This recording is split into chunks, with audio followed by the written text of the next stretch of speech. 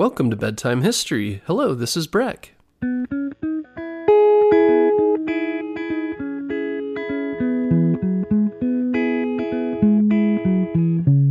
Guess what, parents? Bedtime History is now available on Storybutton. Storybutton is the easiest way to listen to our show without using screen devices like your phone or a tablet.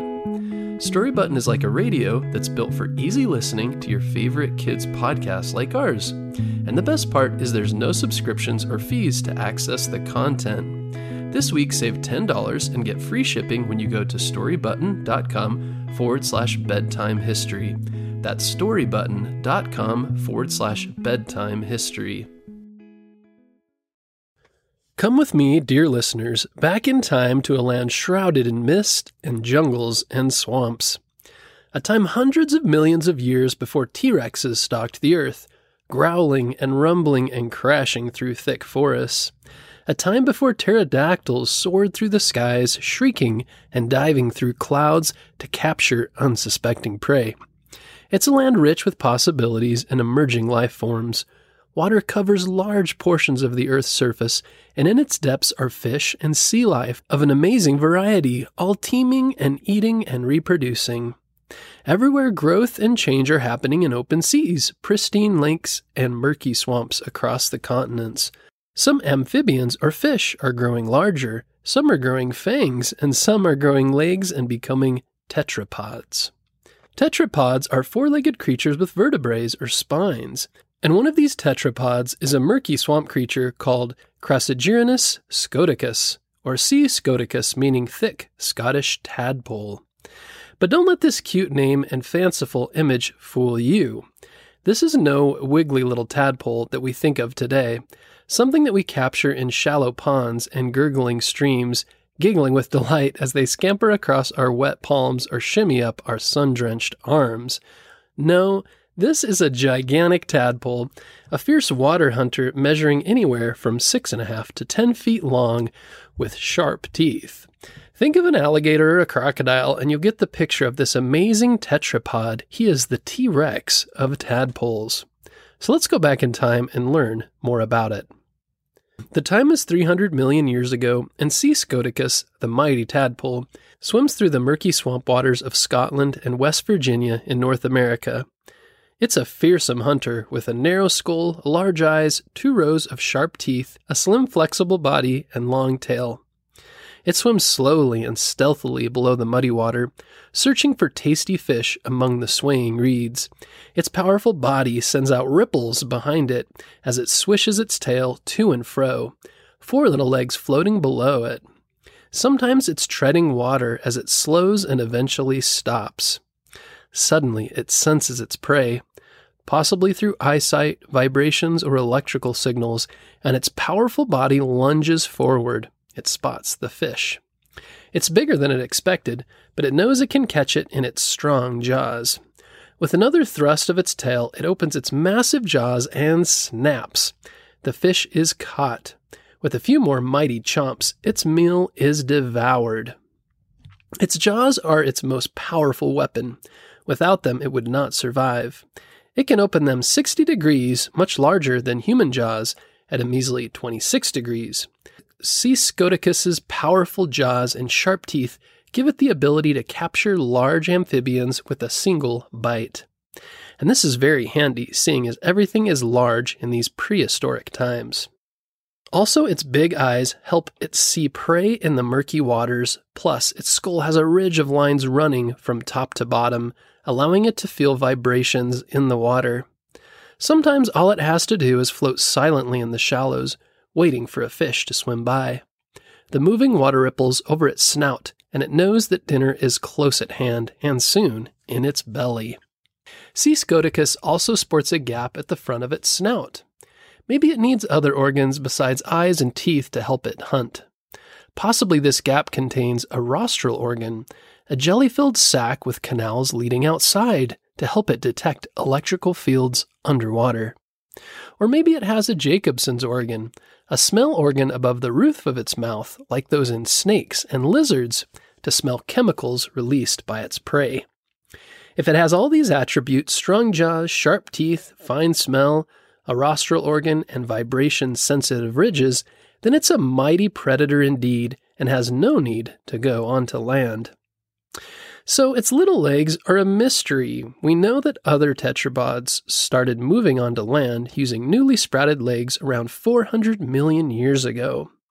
C. scoticus evolved 70 million years later. So during this evolutionary leap, did it make it onto land and then return to water full time, or did it never go onto land at all? We may never know. One thing I do know for certain, if I lived in Scotland or West Virginia, and maybe other places during that time in history, I would not swim in murky waters, and I wouldn't spend my time searching for tadpoles. Now let's jump ahead to 45 million years ago, long after C. scoticus started to sprout legs and swim through the swamps. There's another crazy creature, actually two of them, swimming below the ocean surface, and they each have a long, menacing fang or saber-tooth.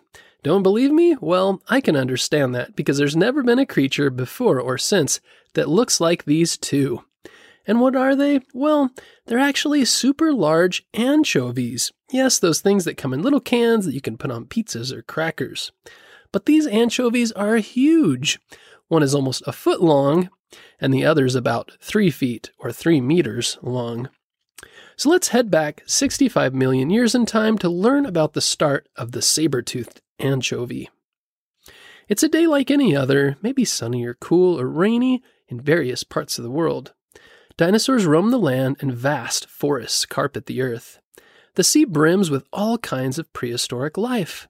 Suddenly a huge sonic boom shatters the atmosphere and a giant asteroid hurtles towards Earth with a blazing tail of fire and gas. It smashes into Earth with supersonic speeds, causing a massive explosion and spewing fire and ash high into the air. Raging wildfires erupt, their towering flames filling the sky. Soon the Earth's on fire and all sunlight is obscured by thick gray clouds of smoke and ash. Rivers, ponds, and lakes dry up. The sea life is decimated. All vegetation burns to the ground. Many dinosaurs are lost and the rest soon perish due to fire, heat, smoke, and lack of water and food. All seems lost. Will Earth become a barren planet devoid of life? The days tick by, then weeks, then years, then thousands and millions of years. During this time, tiny organisms in the sea began to form again, then grow, change, and evolve. It's now 15 million years later, and the seas are once more home to incredible forms of life. Fish dart here and there and are food for larger fish, sharks, and whales. And one of these fish is an 11-inch anchovy with a lower jaw filled with razor-sharp teeth and an upper jaw with one long saber tooth. He is called Clupeopsis streleni, and he lives in the waters near Belgium. He evolves in the sea as if through a ripple in time. He exists for a period of time and then vanishes, never to be seen again. Why did evolution make this unique sea creature with a saber tooth? Did he need a large tooth to spear larger fish so that he could bite them into smaller bits? It's really hard to say. But C. streleni is not alone. He has a larger cousin in Southeast Asia measuring 3 feet long and with the same fierce saber tooth. This larger anchovy cousin is called Monosmilus chirlotis, or single-knife churl. And what's a churl? It's a scary fairy tale creature, a shape-shifting demon or vampire with fangs. But this fish is no fairy tale demon, though. It's an actual fish and swims in the shallows of the sea searching for prey. But just like its smaller cousin, it can use its 16 sharp-bottomed teeth and one long saber tooth to spear and eat its prey. Sometimes it sheds its teeth and grows as they fall out during attacks, and it is constantly growing new ones. And although he's long by modern-day anchovy standards, he's a small fry on the prehistoric scale. He must be wary of larger predators like sharks and the four-legged whale known as Delanestes. But like his smaller cousin, the mystery remains. Why did it evolve and then disappear? We may never know. Both of these fish have been called a bizarre evolutionary experiment, one that's never occurred before or since in all the seas throughout time. For some reason, evolution decided that a small cousin would thrive, and without the fang. As for me, I'm grateful that my anchovies are now petite and bite-sized. Otherwise, they could certainly take a bite out of me. So what do you think about these wacky wonders of the swamps and seas? Have you ever heard of them before? I know I hadn't. Isn't evolution strange and amazing and unpredictable? I wonder what life forms will be on Earth millions of years from now. I'd love to hear from you and learn what your favorite dinosaur or prehistoric sea creature is. Click the show notes below and your comments might be featured in a future episode. We had a request from one of our listeners that I wanted to share. Hello, Breck. This is Mark from Chile. I would like to ask if you could make an episode of bedtime history of the history of the car.